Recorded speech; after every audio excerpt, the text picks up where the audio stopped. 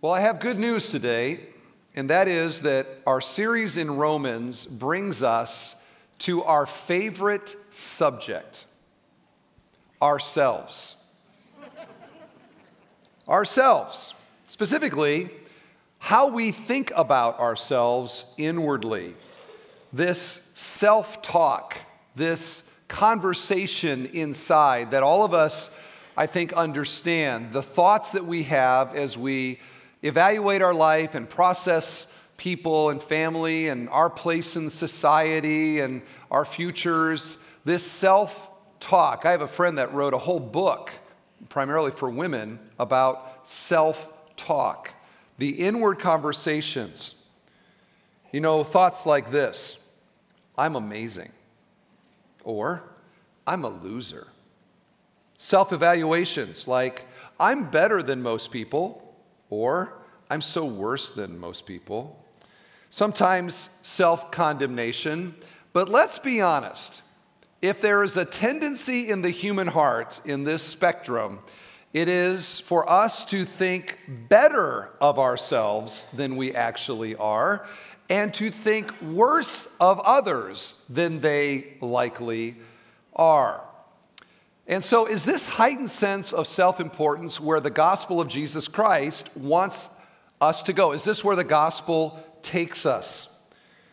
Well, here we're going to find today that Paul is going to tell us that the gospel gets us outside of ourselves and allows me to see myself the way that God sees me, which humbles me, and allows me to see other people the way that God sees them, which actually raises their significance and should motivate us to love them and to serve them.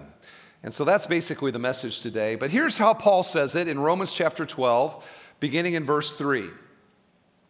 For by the grace given to me, I say to every one among you, not to think of himself more highly than he ought to think, but to think with sober judgment, each according to the measure of faith that God has assigned him.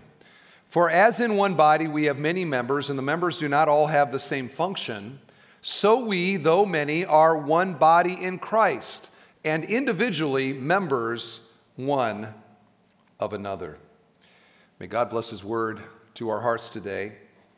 And as we have seen in our series in Romans chapters 1 through 11 are all about explaining the gospel. And when you get to chapter 12, he pivots now to applying the gospel. This is what the gospel is and does. This is the difference it should make in our life. That very famous therefore in chapter 12, verse 1. And as he now pivots to this more applicable, practical Christian living, his approach here is kind of like a machine gun. If you read through chapter 12, he's like, boom, boom, this, do this, don't do that, be this way. Which kind of makes for hard preaching, honestly, because they're not all thematically flowing the same way. We'll do the best that we can. But so much that's practical in here. Everything from harmony in relationships to overcoming when we have been wronged. All of that in chapter 12, flowing out of a renewed mind that is delighting in God's will and now is assessing itself properly and motivated to serve Jesus by serving other people. So again, verse 3, here's how he says it. For by the grace given to me, I say to everyone among you, not to think of himself, and I might add herself. Some of you think I'm off the hook. Herself, more highly than he ought to think. For by the grace given to me. You know, one of the things that's disarming when you're talking with somebody is when they're free to share their own failures and their own inadequacies. It gives you a sense this person kind of has maybe an accurate view of themselves, and it disarms you. And I think that's what Paul does here. He says, for by the grace given to me. Who's Paul? An apostle. Right? And if you know his story, hated Christianity, hated Jesus, hated the gospel, but God met with him literally. Jesus met with him and showed him grace, and now he serves the church as an apostle. And I think he leads with, for by the grace given to me, because he's basically emphasizing that this is entirely the grace of God. And what does grace do? It reminds us of who we are, that we are sinners. Grace puts us in our place. And that place is a place, a need of God and a need of His wonderful redemption. Now, there's a play on words here in the text. So if you like dad jokes or puns, this is the verse for you, because he very cleverly uses the word think in 4 different ways in the verse. And the first one we see here is he says, don't think too highly of yourselves. The Greek word is a combo word, hyperthink. Hyperthink. Don't overly think of yourself. Don't superly think of yourself. Don't be hyper about yourself. All these apply. Hyperthink is another word for what? Pride, okay? This very pernicious and pervasive and hard to remove aspect of the fallen human nature. Pride has been our problem from the day that Adam and Eve took of the fruit. It is rooted in the heart of Satan. It is the root of all the sins that we have ever committed in some way flow from pride. It is self-elevation. It is self-obsession. It is self-worship. We think too highly of ourselves and say, okay, well, I shouldn't do that. What should I do? Should I feign self-debasement? Should I talk down myself? Should I tell myself I'm horrible? No, Paul here is aiming at our self-thinking. And he's carrying the theme from a renewed mind in verse 2. Not only am I thinking about God's will differently, I'm thinking about myself differently. And so he says here, he doesn't say stop bragging. He doesn't say stop belittling others. But rather he says we need to think of ourselves soberly. So the problem here I'm describing in 2 different ways. You have the individual who is a self-elevator, and you have the individual who is a self-debaser. Talk about both of these. So let's talk about self-elevator. Okay? Self-elevator. This is what we typically associate with arrogance or haughtiness, pride. This is the person, you talk with them, maybe you live with them, and you think, this person's got way too high a view of themselves. He has a big head. Dude's got an ego. Say nothing, Jennifer, please. I was waiting for the amen. What are we saying? We're saying that the impression that we get is that if I could crawl into that person's head and hear the thoughts they have about themselves, they have too high a sense of their importance or their giftedness or their significance. In fact, if I could use an elevator as an illustration of this, let's just say that you have a 4th floor intellect, a 6th floor friendship capacity, and a 2nd floor, what was my 3rd one here? In gifting, okay? So that's the profile. But you look in the mirror and you see somebody who has a 7th floor intellect, a 10th floor friendship gifting, and a 6th floor, I get them all confused, you know what I'm going with. You see yourself much higher than you ought. And I think this is a good illustration because we've all been on an elevator where we hit a button to go to a certain floor, and we walk out only to discover we're not on the floor we thought. And we quickly turn around and we hope nobody saw us do that, right? You know that feeling with an elevator. I'm not on the floor that I thought I was on. And that is the problem of the self-elevator. I am elevating myself inwardly. I am seeing myself much higher than I actually am. This is the Pharisee in Jesus' story who goes to the temple to pray. And he looks around the room and he thinks to himself, and he prays literally, "Dear God, I'm glad I'm not like all these other people." And he lists his religious accomplishments, especially this tax collector over here. He was seeing himself as way more significant, way more important than all of these other people. A self-elevator. What do you see as you look around the church? These people that are sitting around, are these inferior people near you? People that if they knew you would really admire you more than they already do? What are you thinking as you evaluate. This morning, it made me strangely reminded me of a joke. I don't tell a lot of jokes, but I'll tell this joke of the woman, we'll say her name was Sally, who went to the pastor, and she was very distraught, very troubled. And she went to the pastor and she said, Pastor, I have to confess a sin to you. Every time I go to church, I just can't help but sit there and look around and think, I'm the prettiest girl in this church. And the pastor said to her, oh, Sally, for you, that's not a sin. It's just a terrible mistake. Now, first service, I took a poll on whether I should tell that joke second service, and I don't remember the results. Actually, I think they would encourage me not to. So how do you see yourself? That's the self-elevator. I'm way better than I actually am. But the other side of this is oftentimes even more difficult, and this is the slippery nature of pride. It's even more difficult, but it's equally dangerous, and this is the self-deprecator. Okay, this isn't the haughty person or the arrogant person, but the person who's constantly self-condemning. This is the person who wants everyone to know how humble they are. It reminds me of the Churchill quote regarding one of his political rivals. He said, Mr. So-and-so is a very humble man who has a great deal to be humble about. One of my favorite Churchill quotes. But these are the kinds of people that they relish the chance to talk about their failures. And they will go on and on about just how horrible they actually are and what terrible person they are. My brokenness. I want to talk about my brokenness on and on. It reminds me, and this is going to date me a little bit, but it reminds me of an episode from The Brady Bunch.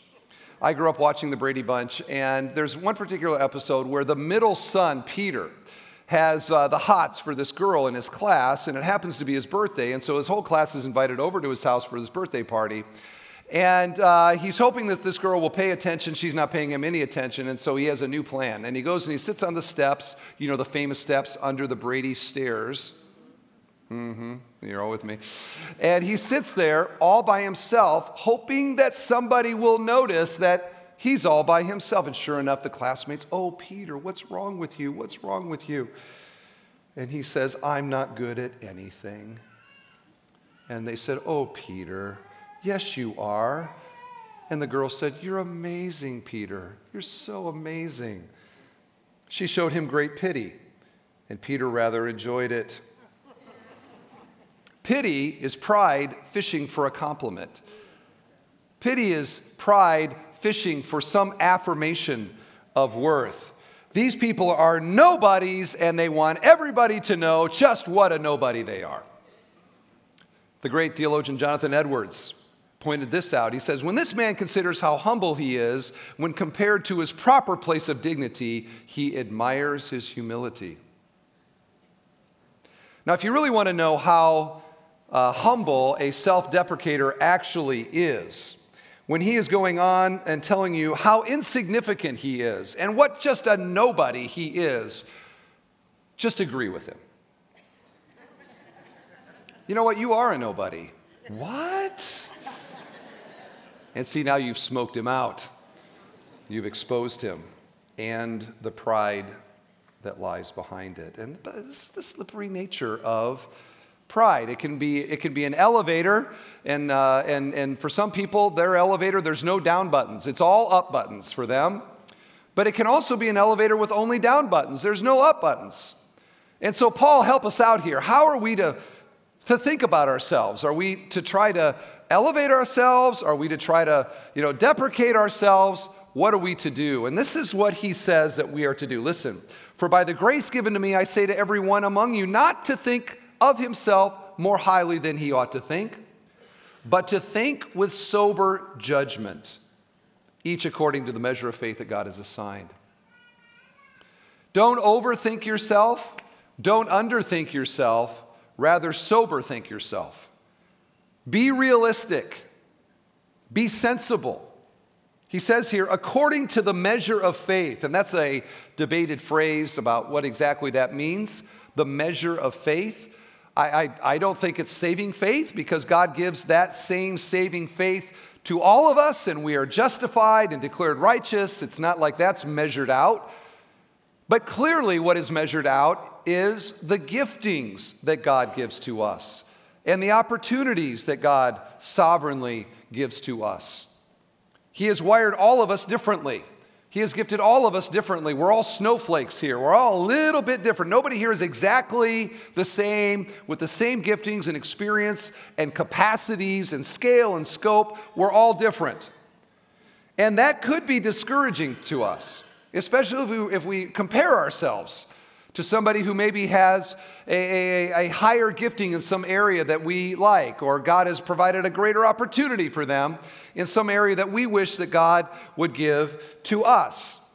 And yet we look at like the parable of the talents, for example, where God gives to one man 10 talents, he gives to one man 5 talents, and he gives to another man 1 talent, or the master in the story. And he goes away, he comes back, the man with the 10 has made 10 more, and he's commended. And the one who had 5 makes 5 more, and he's commended. And we see in this that God doesn't expect the 5-talent guy to do what the 10-talent guy has, and God gives the 10 talents in the first place. The 5 talents got to do faithful with the 5 talent, and the 10 talents got to be faithful with the 10 talent. In other words, God doesn't grade us on a curve. He evaluates us based upon the stewardship of what he gives us in the first place.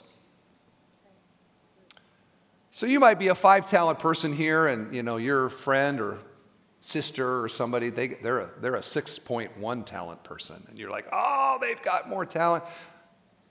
You know what? You have just the same opportunity to please God with what he's given you as she does. Okay? And just how helpful this is, I think. I think about myself. I love to read biographies, and a lot of the biographies I read are like eminent Christians and pastors and theologians that have lived. And I read these stories, and I'm at the same time I'm inspired. I also get depressed. Like you read a biography of Charles Spurgeon, and all the things that he did, and the churches he planted, and the ministries that flowed out of him, and the impact he had on the city of London and the world. And you read that, and I haven't done anything. I haven't done anything, not compared to him. But that's not right thinking, is it? Because God's not asking the Spurgeon level fruit bearing out of me. He just wants little old Steve to be Steve and to be faithful with what he has given to me. And the same thing is true for you. Don't compare yourself to anybody else. God has made you and wired you in a unique way. You've got to be faithful to steward what he's given you. You compare yourself to other people, and either you're going to be hitting the up button because you think you look good, or you're going to be hitting the down button because you don't measure up. Get off the elevator is basically the point. So we need to be realistic and sober about who we are and who God has made us to be, neither overestimating or underestimating. Now, I'm going to say pastorally, a frank assessment that I would make too often of people in our church is that you are underestimating the giftings and the potential that you have. And how do I know this? Because we often will approach people in the church and say, hey, we've got this ministry opportunity, and we think that you would be great at this. And you know what we often, not all the time, but what we oftentimes hear is something like this: oh, I could never do that. I don't have the experience for that. Surely somebody else in this big church could do this and do it better. Oh, no, Pastor, I don't think that's the thing for me. Really? The only reason we're talking to you is we see potential for you in this area. You are underestimating what God could do in and through you. In fact, I would dare say all of us underestimate what, it's like the famous D.L. Moody quote, the world is yet to see what God can do with one man fully committed to him. If we were consecrated more, just think of all the things that we could do. We underestimate too often the impact that could happen through us. Here's theologian John Murray. If we consider ourselves to possess gifts we do not have, then we have an inflated notion of our place and function. We sin by esteeming ourselves beyond what we are. But if we underestimate, then we are refusing to acknowledge God's grace, and we fail to exercise that which God has dispensed for our own sanctification and that of others. And how true that is. The potential sitting right here is staggering.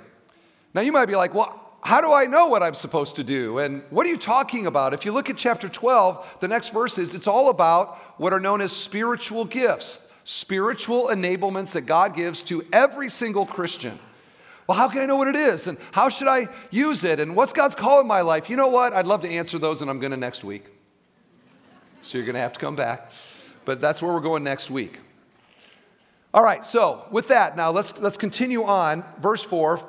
For as in one body we have many members, and members do not all have the same function, so we, though many, are one body in Christ, and individually members one of another. You got to see this. He gets done with talking about thinking healthy, thinking about ourselves rightly, and what does he flow into? He flows directly into the social horizontal aspect of the gospel. In other words, when I am thinking wrongly about myself, I'm hitting the up button and I'm hitting the down button. But when I'm thinking rightly about myself, I'm not thinking about myself that much. Rather, I'm seeing the opportunity to think about other people and the needs of other people and to see myself as a part of an entire body of Christ. We'll get into that in just a moment. So in a sense, I'm thinking best about myself when I'm not thinking about myself.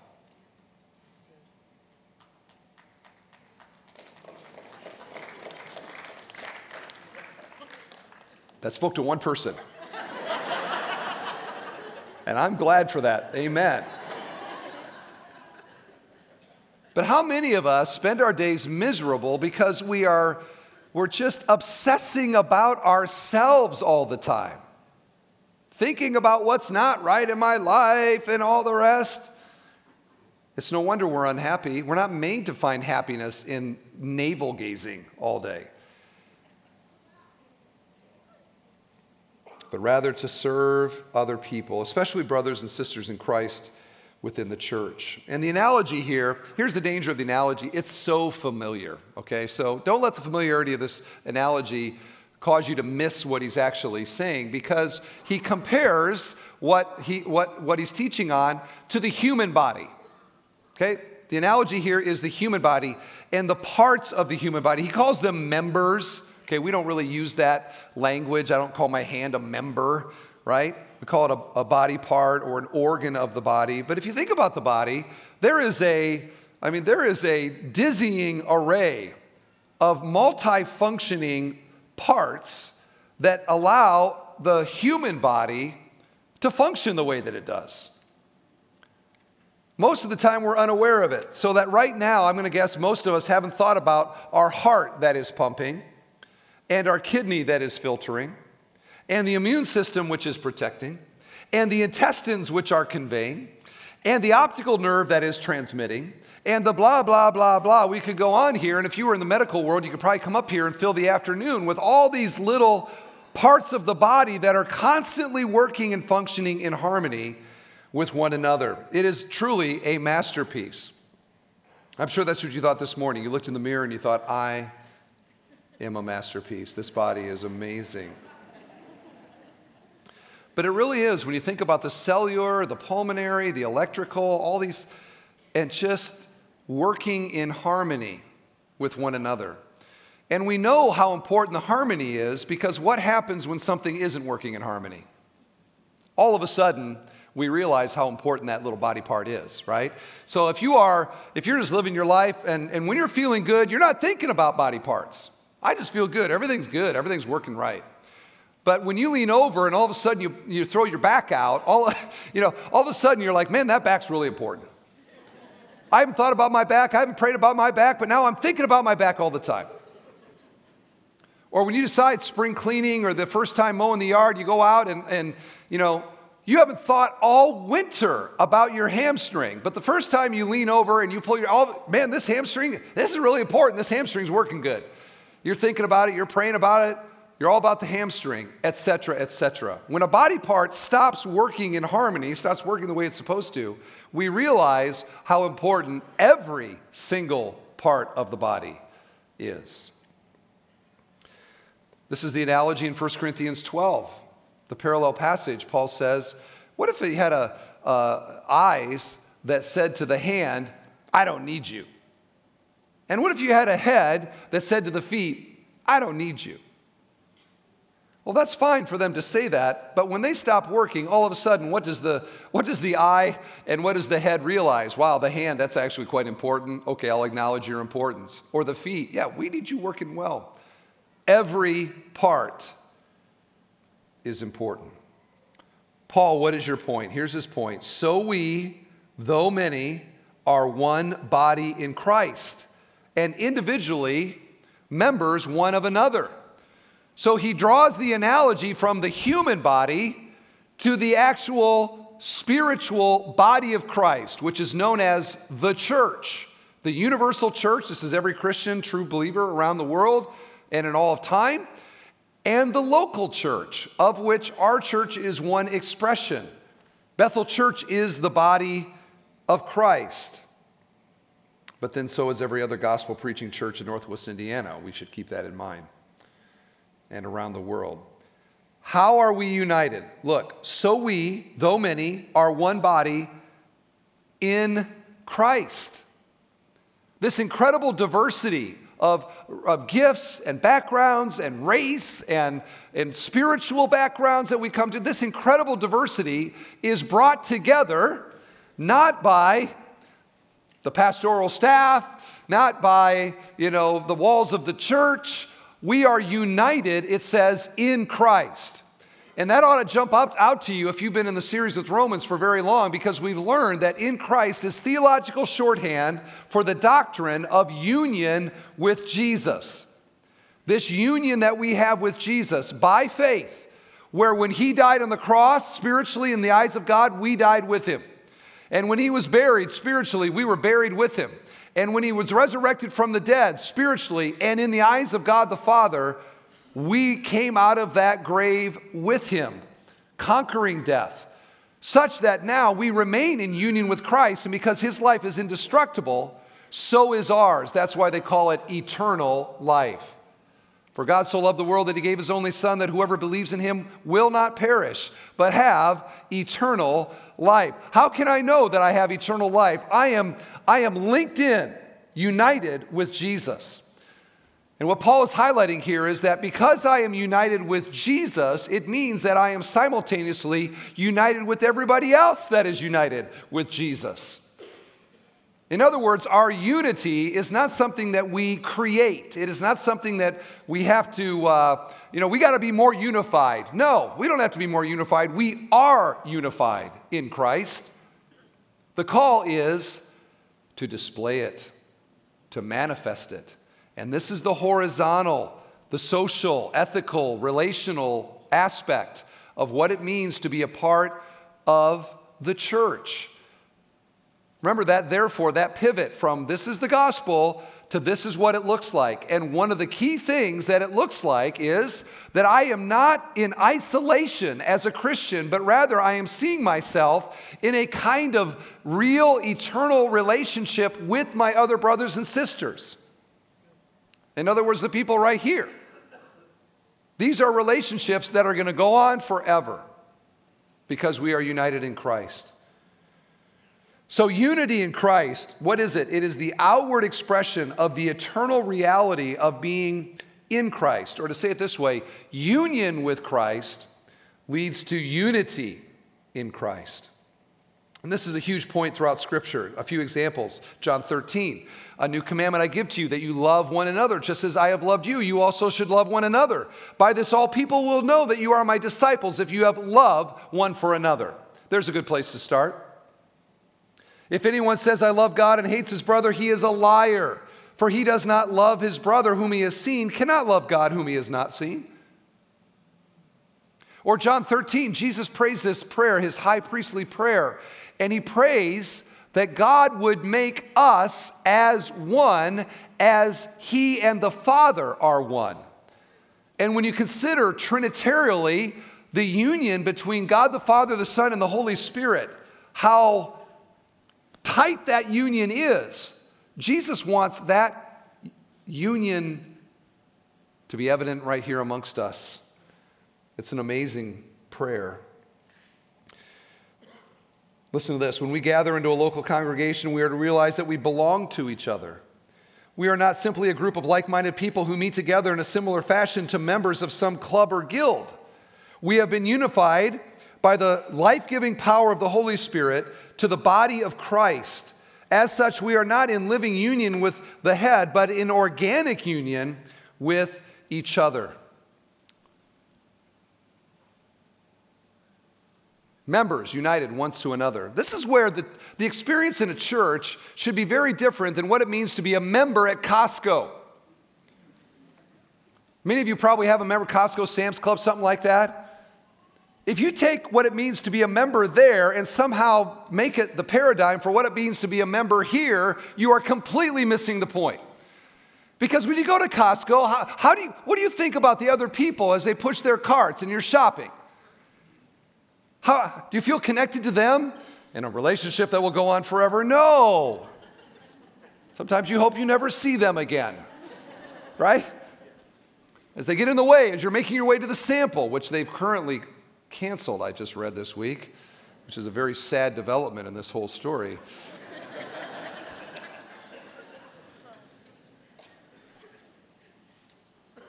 To be in the church is to be a very different experience of relational connection. I like the NIV translation.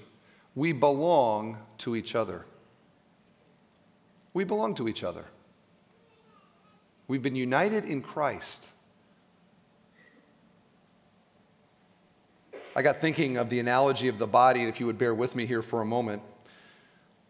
When is a thumb the happiest? When is a thumb the happiest? When it's saying and thinking things like this, God, I'm glad I'm not like those other fingers, especially that pinky tax collector over there. I provide the grip. I provide the hold. Without me, these fingers would be largely useless. Therefore, I'm really underappreciated. Or if it said, I'm no good. I don't get to wear rings like the other fingers do. I oscillate. I wish I could just go forward and backward like they do. I'm not even close to the others. Perhaps they don't like me. From this, I deduce that I'm not that important. A thumb that thinks like that is going to be a very miserable thumb. And the fingers are going to be glad he's way over on the side because they don't either want to deal with his arrogance or to take in his pity party all the time. When is a thumb the happiest? A thumb is the happiest when it sees itself as a small but important part of the hand. And when it works in harmony with the fingers, it can do amazing things like fix a meal, play Beethoven, hold a child, and even signal everything's great. A thumb is happy when it neither thinks more of itself or less of itself, but thinks of itself less. And this is a great definition of humility. C.S. Lewis, humility isn't thinking less of ourselves, it's thinking of yourself less. And so I just say, is it no wonder so many of us are unhappy? Because we spend our days largely thinking about ourselves, wallowing in some kind of either overestimation, and therefore I'm constantly unappreciated, or an underestimation of our place in the world. And we see here that Jesus is calling us just out of that self-obsession. Get off the elevator of up and down. And he puts us in a context where there are opportunities constantly to see the needs that other people have and to live in a way that meets their needs. That's a local church. And when it's going right, it's a beautiful thing. Listen with me. Here is this is a quote from a 2nd century secular philosopher. He was not a Christian, but he observed Christians in the 2nd century. This is how he described them. They abstained from all impurity in the hope of the recompense that is to come in another world. As for their servants or handmaids or children, they persuade them to become Christians by the love they have for them. And when they have become so, they call them without distinction brothers.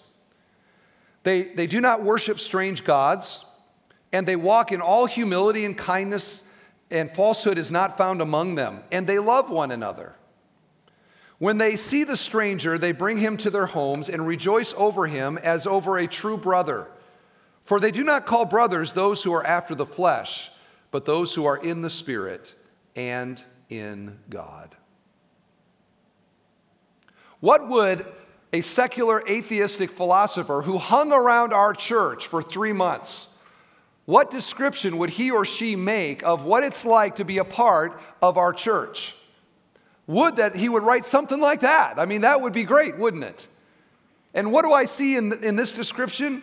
I see beautiful harmony of happy Christians united together in Christ. What do I greatly desire, and what do I know God greatly desires to be true here at Bethel Church? Beautiful harmony of happy Christians united together in Christ. That's the vision, horizontally, of what we want to be as a church. And we need you to be a part of it. Yeah, you, the one right now thinking, oh, no, I could never do that. I'm not gifted for that. I'm not. No, you are. And how do I know that? If you look at the next verses, you'll see that God has gifted all of us in unique ways to be a part of this body. And every single part is critically important. Okay, but what are those gifts? What are spiritual gifts? How do I know what mine is? How can I use it for God's glory? Oh, that's next week, friends. You're going to have to come back. But for now, I'd like us just to pause for a few moments of meditation right now. Just bow your heads and meditate. Say, God, how does this apply to me? What would you have for me in this? Am I overestimating myself in pride? Am I underestimating myself in pride? Lord, help me get off this elevator.